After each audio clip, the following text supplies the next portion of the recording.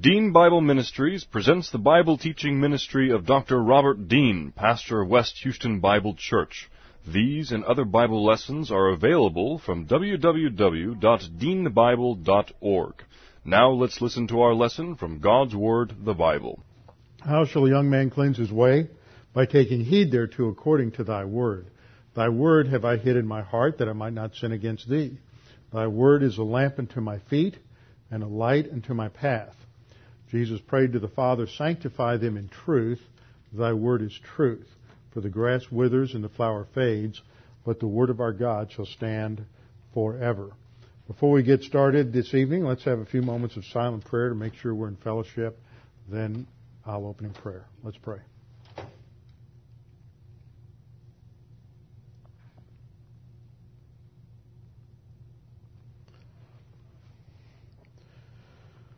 Father, we live in a remarkable time in this church age. You have given us so many assets, not the least of which is the fact that we are indwelt and filled by God the Holy Spirit, and also that we have a completed canon of Scripture.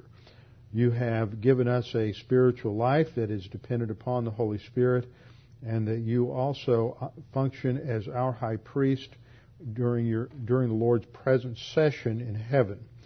And Father, we pray that as the Lord Jesus Christ guides and directs the church, and as the Holy Spirit works in our lives to produce maturity in our lives, we pray that we would be responsive and that we would continue to be positive and not treat the wonderful blessings that we have in a light manner.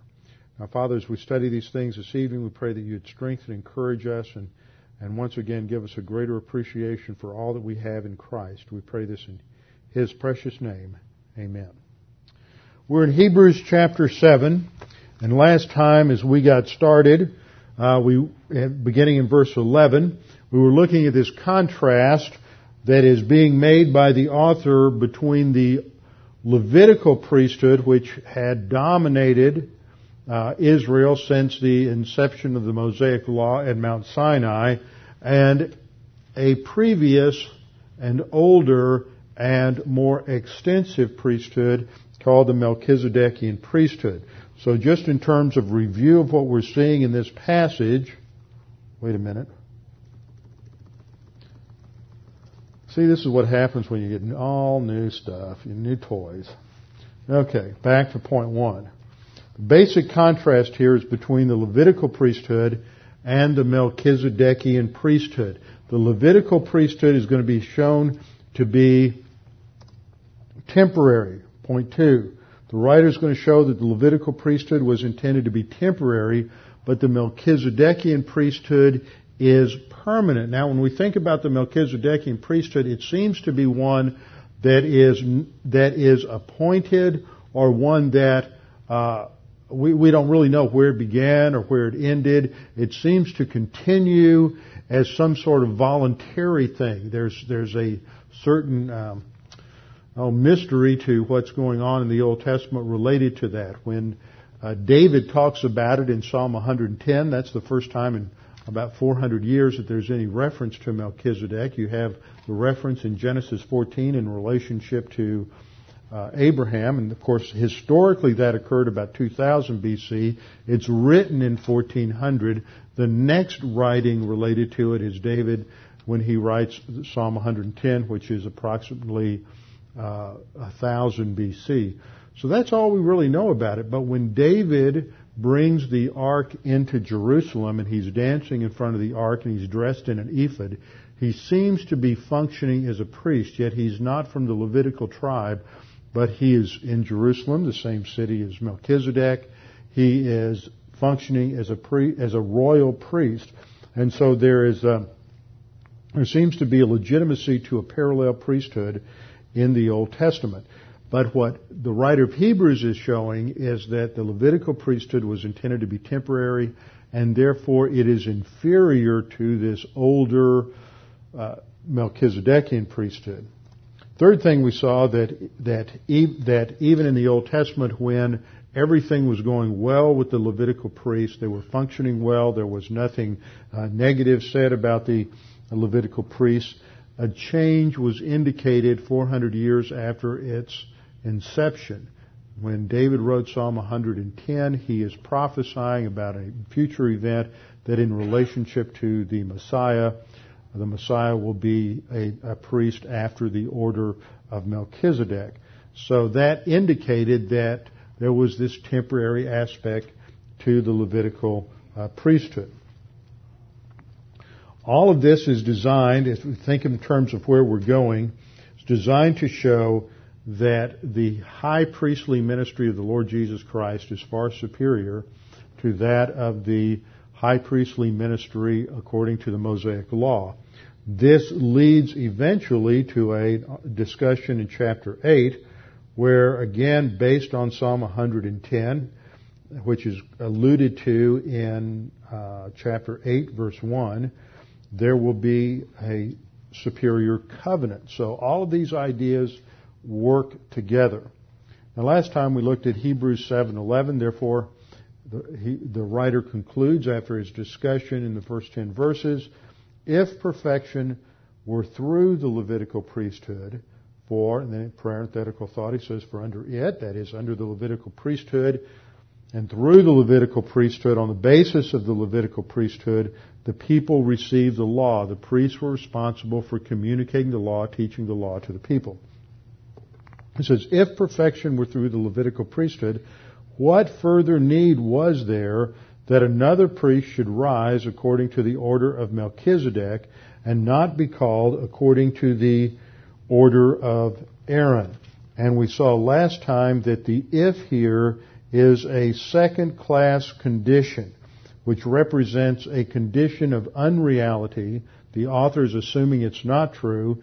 He's basically saying if perfection came through the Levitical priesthood, and of course we know it didn't, then what need would there be for another priesthood? What he's basically saying is that if we set it up as a syllogism, he would be saying, first of all, if completion came through the Levitical priesthood, there would be no need for another priest, because everything would be fulfilled with the Levitical priesthood. Nothing more would be needed. But there is another priesthood. He's been arguing for the priesthood, the royal priesthood of the Lord Jesus Christ, and the eternality of the Melchizedekian priesthood. Therefore, he's concluding, this is the implication of his argument, the Levitical priesthood is limited and temporary. It was never designed to be permanent. Now, last time, I took the time to go back into the Old Testament, to go to passages in Leviticus to talk about the kinds of qualifications that were necessary to be a Levitical priest. And the qualifications were all physical, and they were all genetic. You had to be a descendant of Levi. To be the high priest, you had to be the physical descendant of Aaron and go through a particular line of descent. You also had to fit certain physical qualifications. There couldn't be any physical defects. You couldn't be lame, crippled. You couldn't have leprosy or some other problems. And so there's nothing said about spirituality. There's nothing said about their relationship to the Lord. That's what makes it, part of what makes it an inferior priesthood. You only had physical and genetic requirements. So we can create a little comparison chart here between the Levitical priesthood and the Melchizedekian priesthood. The Levitical priesthood is incomplete.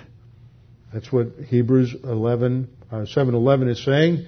If completion were through the Levitical priesthood, and it's not, so it's incomplete, but the Melchizedekian priesthood is complete. The Levitical priesthood is impermanent. It's temporary. It was only intended for a short time. Yet the Melchizedekian priesthood, according to Psalm 110:4, is forever. So it is viewed as a permanent priesthood.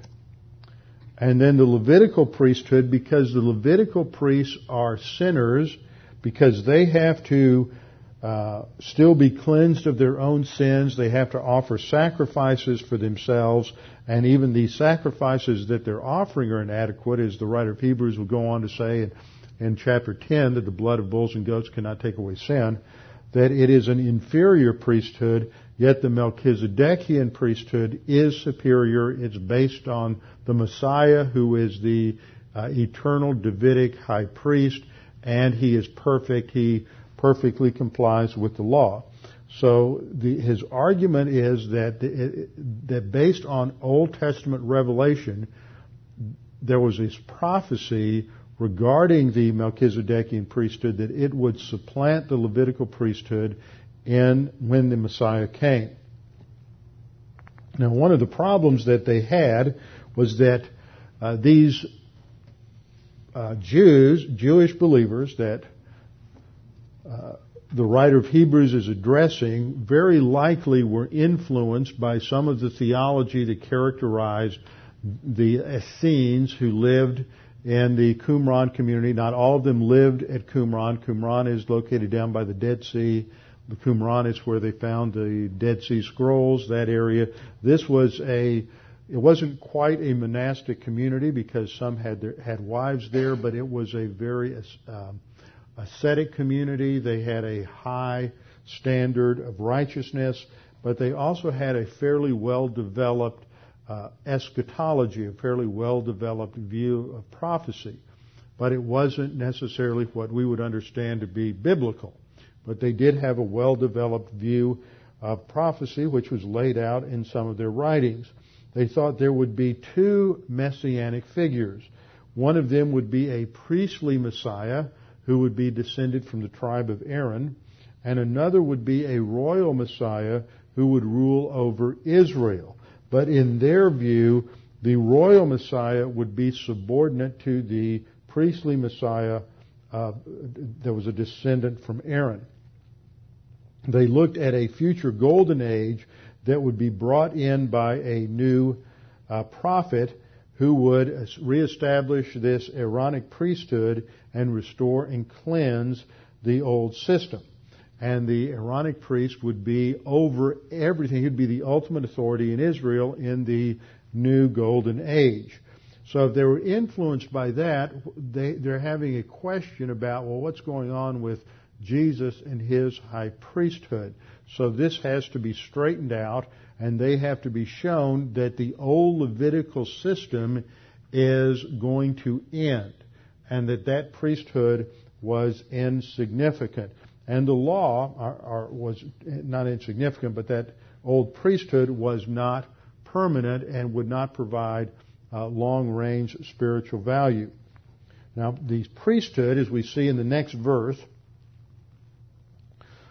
for the priesthood being changed, of necessity there's also a change of the law, is directly connected to the Mosaic law. So you can't separate the Aaronic priesthood, high priesthood, the Levitical priesthood, from the Mosaic law. The Mosaic law establishes the Aaronic priesthood, and the Levitical priesthood provides the qualifications for the Levitical priesthood, and then it is through the Levitical priesthood that the law is taught and propagated down through the generations. Now, as we come to this, we always have a problem with Christians today with trying to understand the role of the Mosaic law to today. How does the Mosaic law relate to Christians today? Is it just completely irrelevant? Does it have some relevance?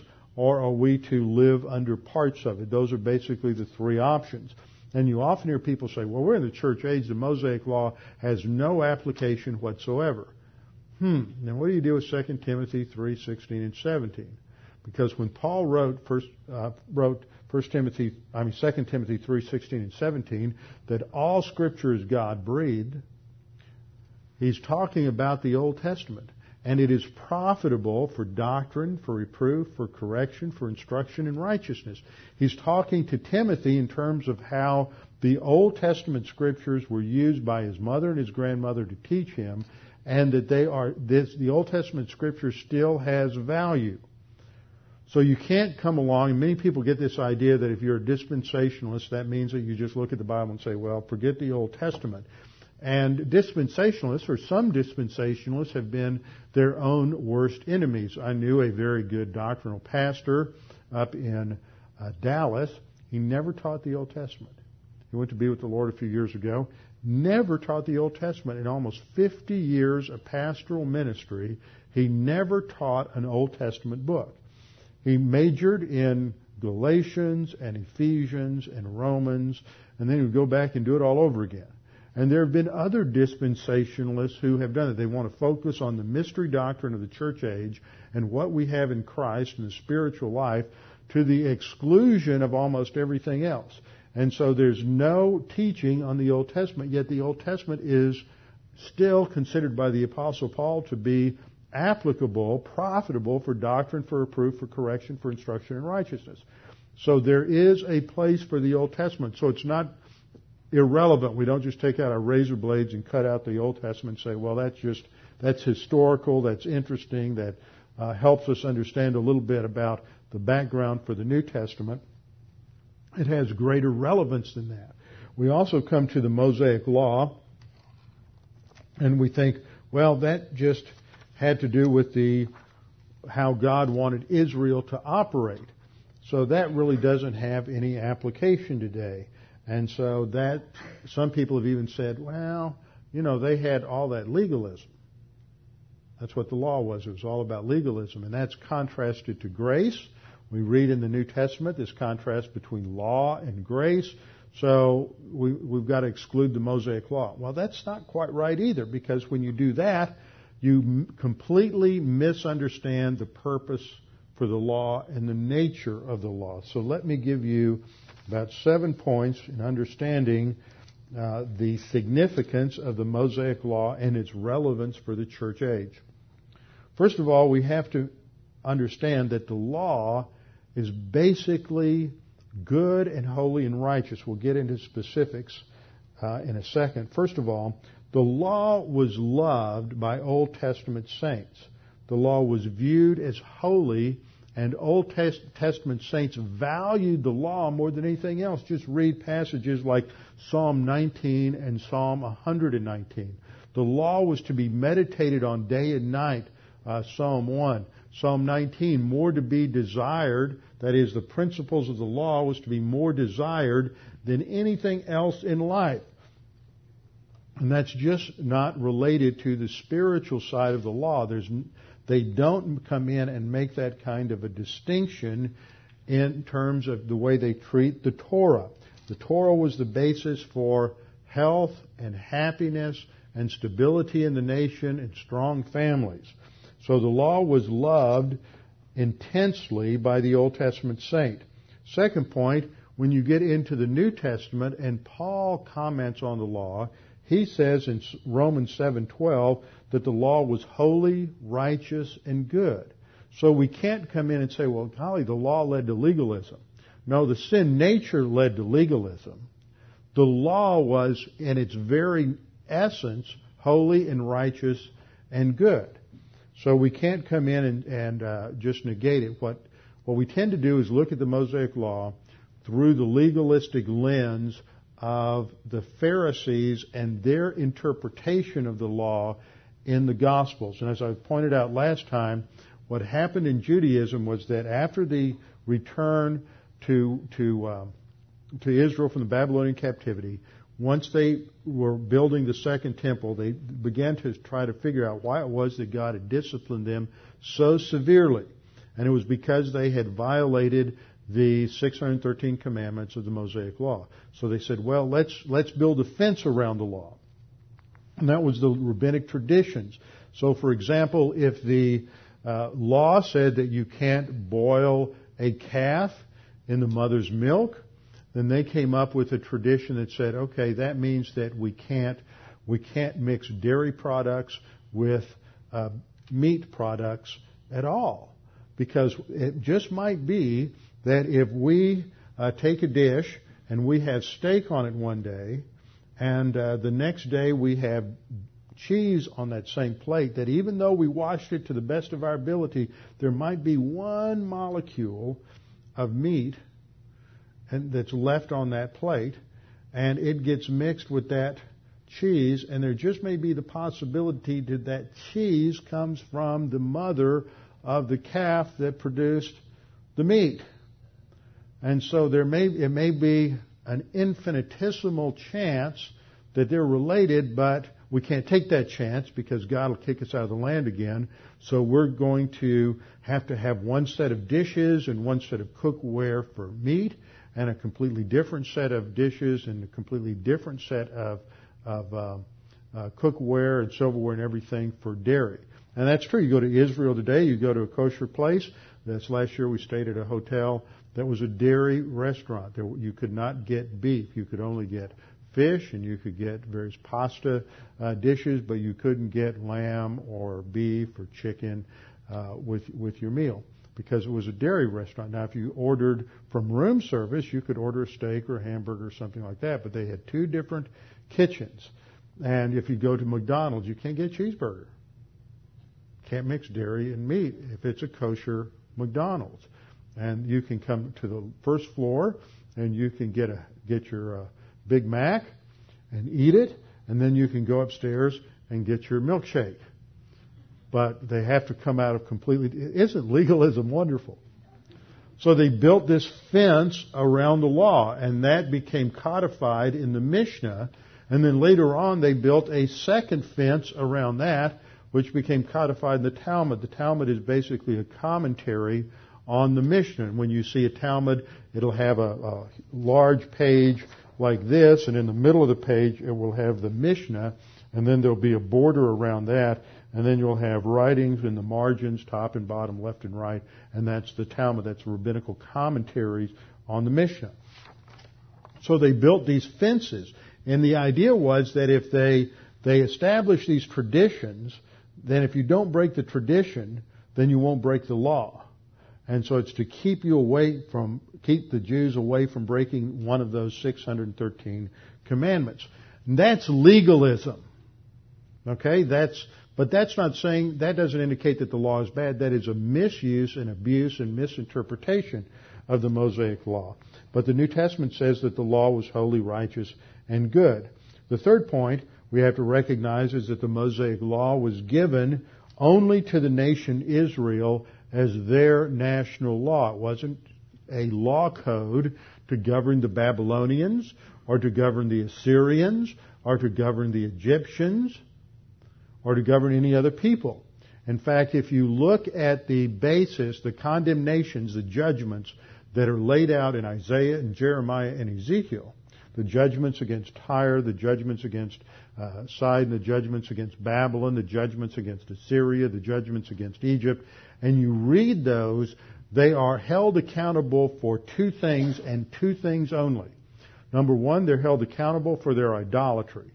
And that predates the Mosaic law. They're not being held accountable for anything that is unique to the Mosaic law. And the second thing they're held accountable for is their treatment of Israel, which has to do with the Abrahamic covenant, that God says, I will bless those who bless you and curse those who curse you. So the Mosaic law was not, no nation, no Gentile was obligated to keep the Mosaic law. The Mosaic law was just for Jews. It had to do with their criminal law, it had to do with their civil law, and it had to do with their ceremonial law. Those three aspects. And they're interwoven. You can't just say, okay, these chapters relate to the criminal law, then these chapters relate to the civil law, and these chapters relate to the ceremonial law, although you can break out the ceremonial law more than you can the civil and ceremonial law. Those are kind of woven together, but all of them are interwoven because it deals with the whole fabric of the culture and of the society. So the Mosaic law, it represents God's revelation in relationship to how a fourth divine institution, nation, a government, should operate. So there are implications and applications from the Mosaic law, because the Mosaic law shows how a national entity should support and defend the divine institutions of human responsibility, marriage, family, government. Because part of the responsibility of the government of any nation is to protect and promote the 5 divine institutions, which are personal responsibility, marriage, family, government, and national distinctions, not giving up your identity to internationalism, not saying, okay, we're going to make up our laws on the basis of what the French do or the basis of what the Dutch do or the Germans do. We don't, but unfortunately we're losing that in our country. We have Supreme Court justices who are thinking, oh, well, let's see how the Germans and the French and everybody else handles this, and let's base our law on somebody else's law. And that's just the road to perdition. It's a rejection of the 5th divine institution. But that's what we see with the Mosaic Law, is it gives us a pattern for how criminal law and civil law ought to function in terms of various penalties and in terms of how it's applied. So it doesn't mean you do it the same way, but it gives you a pattern or a model. But it's not mandated for every nation. 4th point we ought to recognize is that the law was for believers and unbelievers alike, for every citizen of Israel. If you were either a Jew or if you were a Gentile proselyte, you came under the Mosaic Law, whether you were a believer or an unbeliever. It wasn't just for believers. 5th, the law did not provide a way of salvation. Salvation did not come by obeying the law. Paul recognized this, that what the law did was expose man's inability to please God and to live up to His standard. It didn't provide a means for living up to God's standard. The purpose of the law was to show an already redeemed people how they should live. Remember, redemption is pictured nationally in Israel by their deliverance from slavery in Egypt, the crossing of the Red Sea. Once they are a redeemed people and they are freed, then they are given the law. They're not given the law to show them how to become free. They are first freed by God's grace and then given the law as to show how a redeemed people is supposed to live. 6th, the law revealed what was necessary to be in fellowship with God in terms of the ceremonial law. Ceremonial law condemns as ceremonial uncleanness many things, that if you touch a dead body, if you do this, if you do that, if you have certain kinds of sores on your body, you are unclean. If a woman gives birth, then she's unclean for a certain number of days. All kinds of different things that rendered a person ceremonially unclean. That did not mean that necessarily that all of those things were sins. Many of them were sins. Many of them were not sins. But they related to something that had significance, pedagogical value, related to the guilt of sin, the pervasiveness of sin. For example, if you touched a dead body, death is the result of sin. So if you touch a dead body, then you become ceremonially unclean, and you have to certain sacrifices have to be performed before you can go into the tabernacle or temple to worship. So the ceremonial uncleanness is different from morality and immorality and spirituality. But it was a tool that was used to picture those things. So the law reveals that just about anything you do can make you ceremonially unclean. Just like in life, just about anything you do is tainted by sin, and you break fellowship with God. So you have to be constantly alert and aware and conscious of what you're doing and what you're thinking so that you don't get out of fellowship. 7th, the law was a pedagogue which led to Christ. This was the Roman custom. This is referred to in Galatians chapter 3, that the pedagogue was a tutor that was hired to train up the young child and to teach discipline to the young child and to train them to be an adult. But once they became an adult, then the pedagogue was no longer necessary.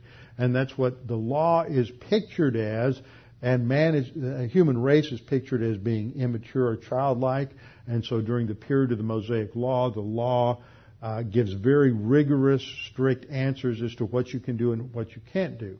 But once you get into maturity in the church age, then you have the indwelling of the Holy Spirit, the completed canon of Scripture, and so then that strict law aspect that dictates every detail in life is no longer there, and as a mature person, you now have responsibility to make the right decisions.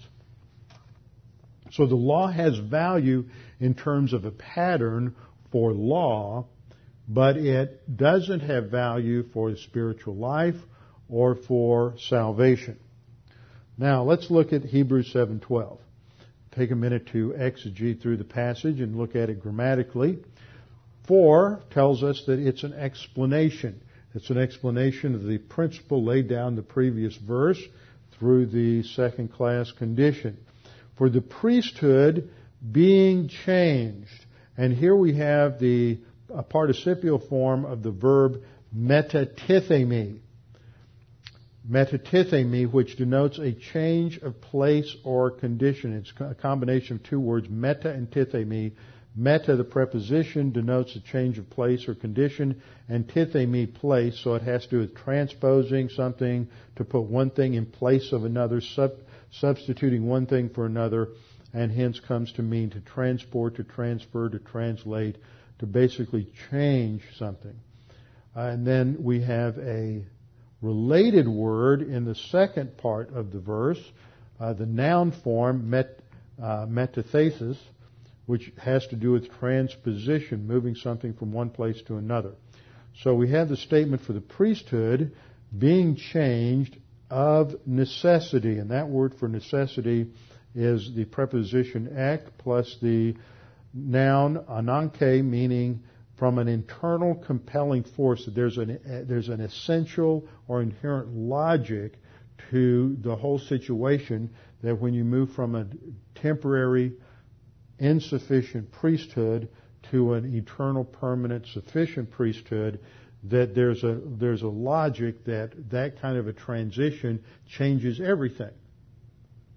It's not going to be the same. The Mosaic law must end because the priesthood has ended, because the former priesthood was essential to the Mosaic law. So once the priesthood is supplanted by a superior priesthood, there's going to be a substitution of a superior law and thus a superior covenant. So this is a great passage to indicate that a major shift takes place with the death of Christ on the cross, that the law is going to end. So therefore, everything that has been operational and normative for 1,400 years since the giving of the Mosaic Law comes to a conclusion, and we go into a completely new era with a new priesthood, a new spiritual life, and a new high priest. And the new high priest is not going to be based on the old order, but is going to be based on a superior order, which is the order of Melchizedek. And so this sets up, and the foundation for this, of course, is what we call dispensationalism. Complete change of the law. And Romans 3:27 says that the law contrasts the old law with the new law and relates the old law to works. Paul says in Romans 3:27, "Where is boasting then? It is excluded. By what law? Of works?" The law of works, he's saying? No. But by the law of faith. So he's contrasting a law of faith with the law of works. That it's not on the basis of works, but it's on the basis of faith. So there is a new law which supplants the old law. So this is related to the new priesthood. Psalm 110 verse 4, "The Lord has sworn and will not relent. You are a priest forever." It's not limited, according to the order of Melchizedek. So at the very least, this involves what we call a dispensational shift. Now, there are those who would say that everybody's a dispensationalist in one sense. If you're not going to Jerusalem, if you're not sacrificing animals, then you recognize that there's a difference between the Old Testament and the New Testament. But that is a rather silly argument, because there's a lot of people who don't understand what dispensationalism is, and there's a lot of distortion in the teaching of by some people of what dispensationalism is. So I think it's important for us to go back and understand what dispensational teaching is all about. So we need to answer the question, what is a dispensation? Well, many people get confused at this point. Let me try to clarify this. Most of us think of dispensation in terms of a time frame. Actually, the term dispensation really doesn't have a time aspect to it. That comes from other words. So just keep that in mind as I go through this explanation. First word we want to look at is the term seasons. This is a translation of the Greek word kairos. Sometimes it's translated ages or times. Different English translations use different words, and it indicates broad expanses of times, not quite this, synonymous with ages. But these seasons or these times have definable characteristics. It's very easy to look at the period before the cross and say that's clearly different from the period after the cross. The period of the millennial kingdom is clearly different from the present age. There are measurable, quantifiable, definable differences in these ages. So at the very least we have three ages. We have the age of the Mosaic Law, we have the church age, and we have the future kingdom. Those are clearly spelled out in Scripture. That's why I've used those three examples. We also have the word age, which comes from the Greek word aion, which relates to a period of time. These two words focus on the temporal aspect of God's plan, that there are different times and seasons.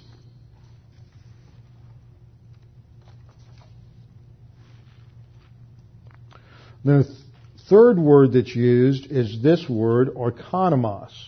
See, that's where we get our word economy. Oikonomos, economy. You can hear the similarity. Now, we think of economy as having to do with money, but it's the root meaning in the Greek has to do with stewardship, or how you handle money or financial affairs or things that you're responsible for. And it comes to refer to an administration.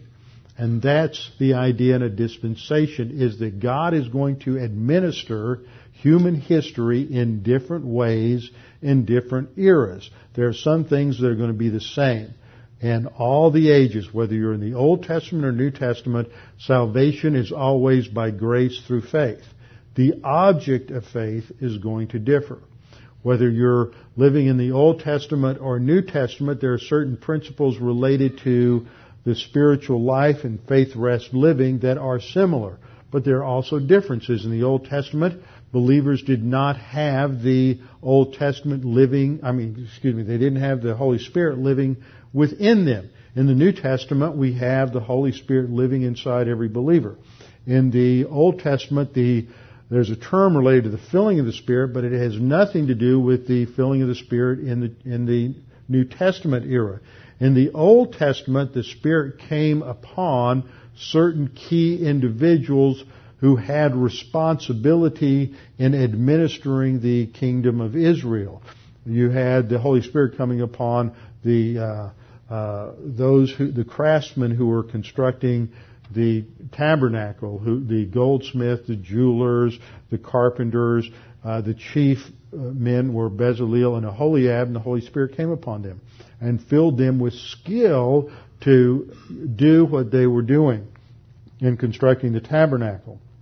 Later on you have the judges. Some of the judges have the Holy Spirit come upon them to give them military skill, but it doesn't have anything to do with inspiration. It doesn't have anything to do with holy living. You have examples of Gideon.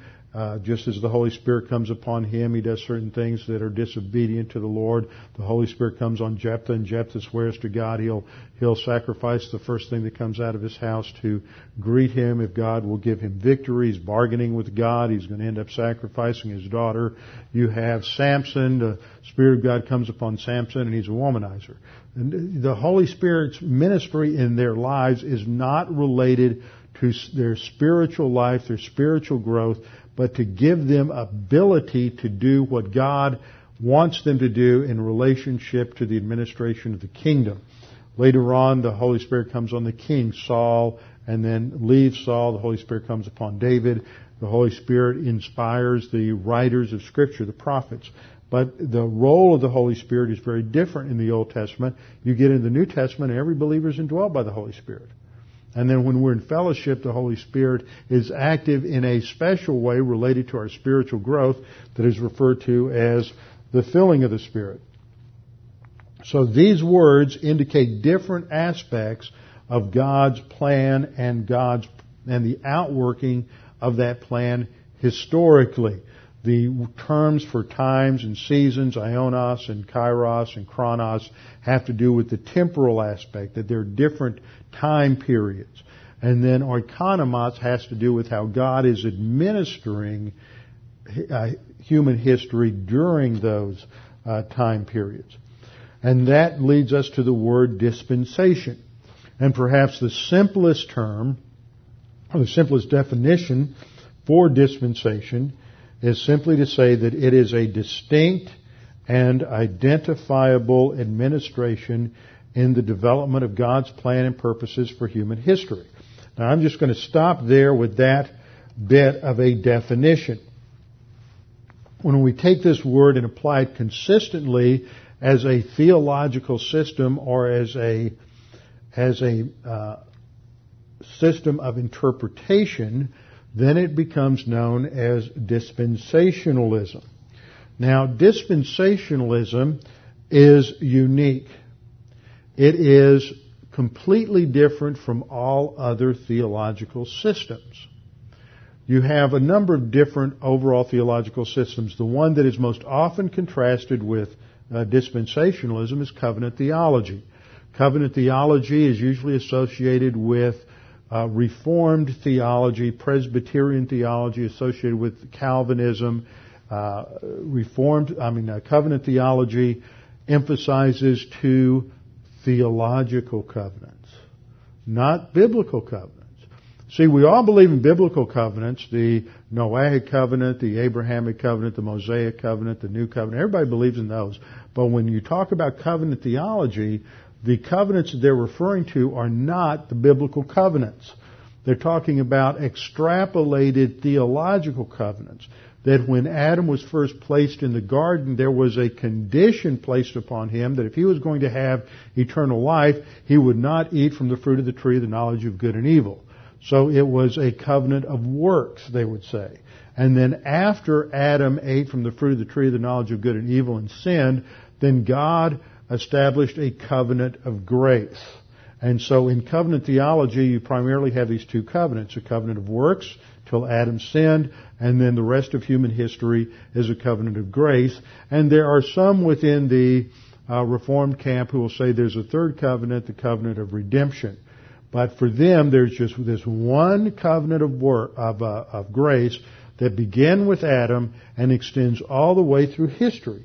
Now that fits in their understanding of Scripture because they see that the primary purpose of the Bible and God's plan in history is redemption. It's redemption. Redemption of who? Redemption of the human race. What about angels? Oh, well, they're not included. See, that's a limitation in covenant theology, is it really doesn't deal well with the angels because the purpose of the Bible is redemptive. Angels don't get redeemed, so they're sort of left out. I remember several years ago I was going over to Russia to teach on spiritual warfare, and Joe Wall had asked me to come over and teach, and he said, well, you've done a lot of work on spiritual warfare. Why is it that within the Reformed camp very little has ever been written on spiritual warfare until the 20th century? They get forced into some things because that's what other people are talking about. And I thought, that's interesting. I hadn't thought about that. But this is why, is because within the Reformed camp, they haven't given enough emphasis to, like the Holy Spirit or to angels or some of these things. They don't give enough attention to the Holy Spirit. You talk to anybody who's ever gone to seminary and you ask, what are the two most important books ever written on the Holy Spirit? And they'll tell you there was John Owen's book on the Holy Spirit. John Owens was Oliver Cromwell's chaplain. written in the 1600s, around 1640, 1650, and Abraham Kuyper's work on the Holy Spirit written in the 1890s. Neither one of them even mentions the indwelling, the filling, or the baptism of the Holy Spirit. See, this is Reformed theology. Everything's basically the same. That's why they end up saying there's one people of God. There's Israel up until they reject Christ as Messiah, then they are replaced with the church. But the church now becomes the heir to all the promises that God made to Abraham, Isaac, and Jacob. The land is no longer going to be a physical land. It's now spiritualized to heaven. And that's what happens in Reformed theology. It is one form of replacement theology. Now, you have to be careful. I've watched a couple of the specials on TV in the last year, looking at, watching A&E or one of the other channels, and they'll talk about replacement theology, and they'll talk to a Roman Catholic priest and say, "Oh, we don't believe in replacement theology." What they're doing is they're loading the term with anti-Semitism. So they want to make it an extreme form of replacement theology. But replacement theology is the view that the church replaces Israel in God's plan. And so genetic Israel is no longer significant. The fact that the Jews are back in the land is no longer significant because God is through with Israel. He's through with the Jews. The only way a Jew can have any significance is to become a Christian and forget the fact that he's a Jew. So there is an element to replacement theology that can breed anti-Semitism. But just because somebody's got a form of replacement theology doesn't mean they'll breed anti-Semitism. Now, I mentioned covenant theology. That's one form of replacement theology. You also have Lutheran theology. You have Eastern Orthodox theology. You have various other smaller categories of theology, Church of Christ, other schools of thought. But they all have one thing in common. They all buy into replacement theology in one way or another. Only dispensationalism draws a consistent distinction between God's plan and purposes for Israel on the one hand and God's plan and purposes for the church on the other hand. And that flows out of the fact that dispensational theology isn't developed abstractly. Like I said, covenant theology starts off with two covenants. Where do you find those two covenants in the Bible? You don't. They're abstract. They're abstractly developed theologically, and then you impose that on the text. But even though you may hear people say, well, I'm a dispensationalist, so I think that that's what this verse means, don't take it that way. That's not what a dispensationalist is saying. He's saying he's a dispensationalist because that's what the Bible says. I remember I think it was about 10 years ago now, I went up to Dallas Seminary and I had a meeting with John Walvoord, and we were talking about various aspects of sanctification. He had written a very good article in the early 80s called The Augustinian Dispensational View of the Spiritual Life. Now, I'm not going to try to explain that to you, but the point was that Walvoord clearly understood that there was a view of the spiritual life that was unique to dispensationalism, that was distinct from all the other systems of theology, that there was a dispensational view of the Holy Spirit. And I would make the mistake of saying, well, if we look at this as a dispensational view, no, Robbie, it's biblical. We're dispensationalists because that's what the Bible says. We don't think the Bible says that because we're dispensationalists. We're dispensationalists because that's what the Bible says. And he would correct me every time I would say that. He just, really very good emphasis. We are dispensationalists because that's what the Bible says, not because we've developed a nice, tight, integrated theological system that we then read back into the text. That's what Reformed theology has done. That's what other systems have done. But dispensationalism begins with a consistent, literal, plain interpretation of Scripture. In fact, Dr. Ryrie, who was the chairman of the Systematic Theology Department at Dallas Seminary for many years, wrote an excellent book on dispensationalism that came out in the 60s. It was originally called Dispensationalism Today, and he revised it in the 90s, and now it's just called Dispensationalism. But Ryrie tried to boil down dispensational theology to its essential core. And he came up with three things that are the key to dispensationalism. First, dispensationalists believe in a consistent, literal, plain interpretation of Scripture. That doesn't mean that they reject figures of speech or idioms or any of these kinds of things, but that language should be taken as how it's normally used in everyday speech, unless there is something within the context that would cause you to understand that it should be taken in a more figurative sense. So the literal meaning should be the primary meaning unless something else comes along. So because you have a consistent literal interpretation of Scripture, that leads you to understand that when God promised Abraham a piece of real estate that was bordered by the river of Egypt and the river Euphrates and the Mediterranean, that piece of real estate doesn't suddenly have its meaning changed to heaven just because the Jews reject Christ as their Savior. You can't shift the meaning of terms, which is how covenant theology and other systems do it, is that land is now the land across the River Jordan. Now when we die, what happens? What did Stonewall Jackson, he was a good Presbyterian. What did Stonewall Jackson, some of you know that, what did Stonewall Jackson say? Pick me up and take me, and let me go across the river. Yeah, strike the tent. But he's talking about going across the river. And that was the idea, was that imagery is embedded in his Presbyterian theology that we're crossing the River Jordan to get into heaven.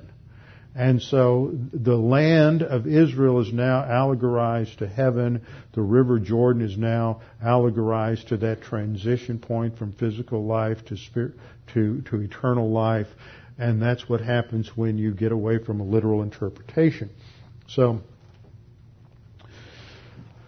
dispensationalism starts with a literal hermeneutic, literal interpretation of Scriptures. That leads to a consistent distinction between Israel and the church. And the third point is that the overarching theme of all of Scripture is the glory of God. See, it's broad enough to include God's plan for the angels and God's plan for man. It's not limited to redemption, which is what covenant theology does, but it's for the glory of God. So it can include God's plan for the angels, God's plan for man, God's plan for all of creation. So this is the three key elements that Dr. Ryrie emphasized, and that is still understood by traditional dispensationalists to be the key to dispensationalism today. Now, where do we get this term dispensation? Well, the English word dispensation comes from the Latin dispensatio, which translates the Greek word oikonomos, which has the idea of weighing something out or dispensing something. The main idea is to deal something out, to dispense it or distribute it. And the idea is that it fits into the idea of progressive revelation.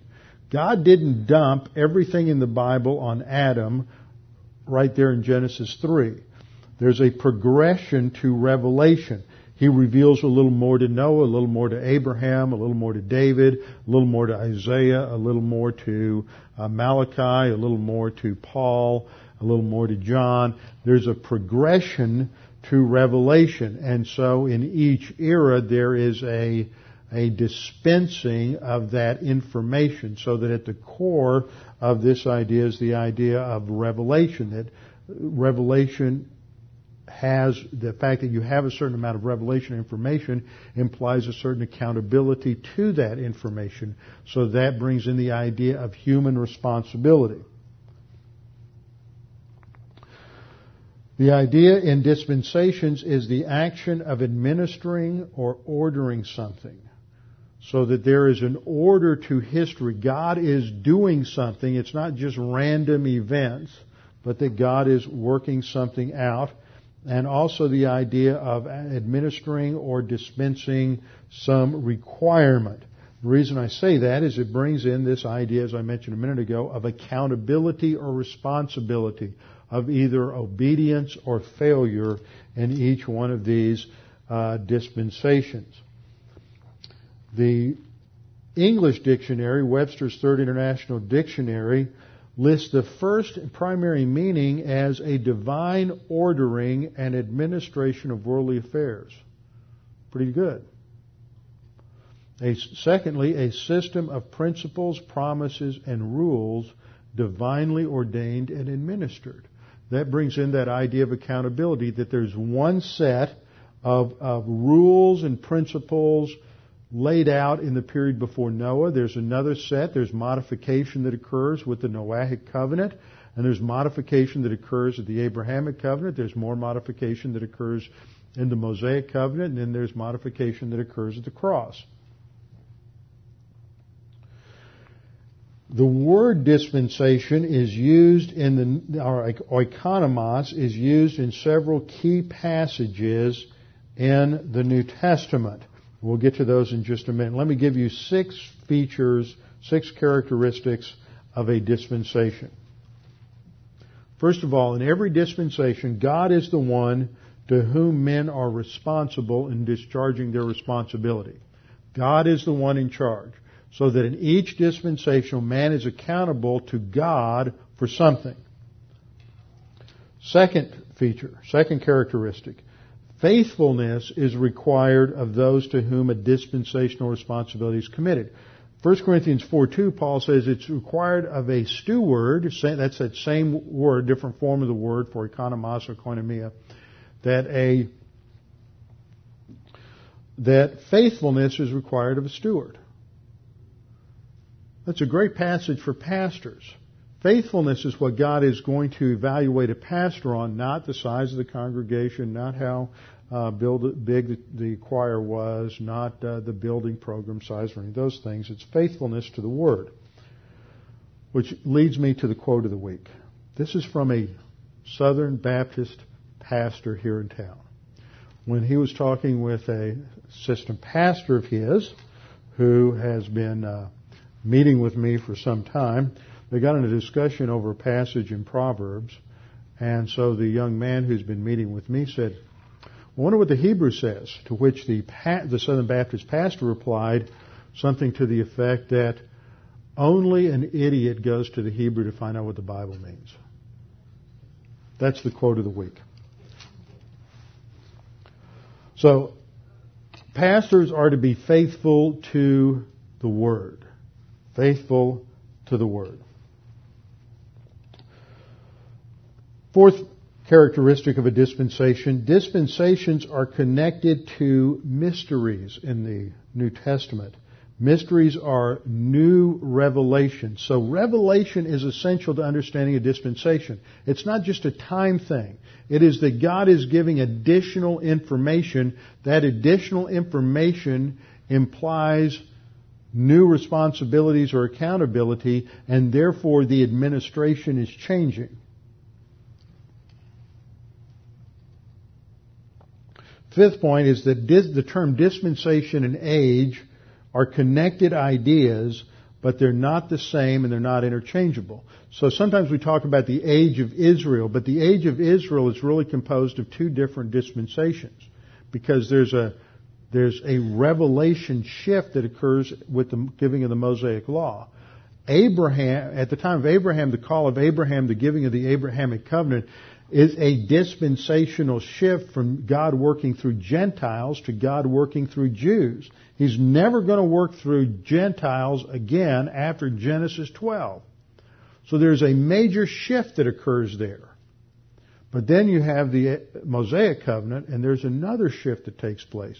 So when God begins to call out Israel in Genesis 12, the age of Israel goes from Genesis 12 to the cross, but it's really divided into 2 dispensations based on Revelation. So a dispensation occurs within an age, but sometimes age and dispensation can be identical. We live in the church age. It's also a dispensation, and it begins and ends at the same time. So they can overlap, or a dispensation can be a smaller part of an age. And then, sixth, God has clearly demarcated certain chronological divisions in human history. Let me just give you a couple of examples. Ephesians 1:10, with a view to an administration or dispensation suitable to the fullness of times.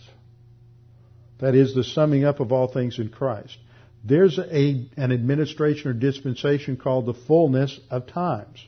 When is that? That's the millennial kingdom. So that's clearly demarcated in Scripture as a separate time period. Then you have Ephesians 3:8 and 9. Paul says, to me, the very least of all saints, this grace was given to preach to the Gentiles the unfathomable riches of Christ and to bring to light what is, present tense, the administration of the mystery which for ages has been hidden in God who created all things. It clearly states a present administration and implies a previous administration where this information was hidden. So just looking at those two verses, we see three dispensations: the future millennial kingdom, the present church age, and the period before the present church age. And Paul mentions these three dispensations. Ephesians 1:10, we just mentioned. Ephesians 3:2, the administration or stewardship of God's grace, which was given to me. That would be the present church age. And Colossians 1:25 and 26, of this church I was made a minister according to the stewardship from God bestowed on me for your benefit, so that I might fully carry out the preaching of the Word of God. Now, I lost the second half of that verse. Colossians 1:26 is where we see the previous dispensation. Colossians 1:26.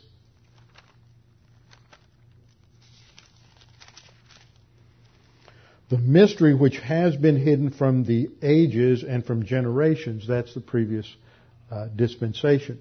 It's interesting, the doctrinal statement of Dallas Seminary only defines these three dispensations.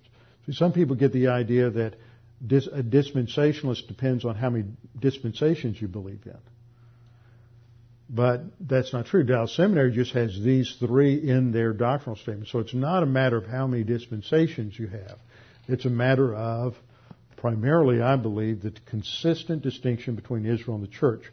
Well, we'll get back to dispensations next time. We need to get through this introduction because we'll go into covenants, the role of covenants in history, and that will help us understand and set things up for chapter 8 in Hebrews. With our heads bowed and our eyes closed. Father, thank you for this time that we can study these things, come to see your work in history, the panorama of your grace through history, and the outworking of your plan in different eras based upon the amount of revelation given. We pray that we might be responsive to your truth in every area of our lives. We pray this in Christ's name. Amen.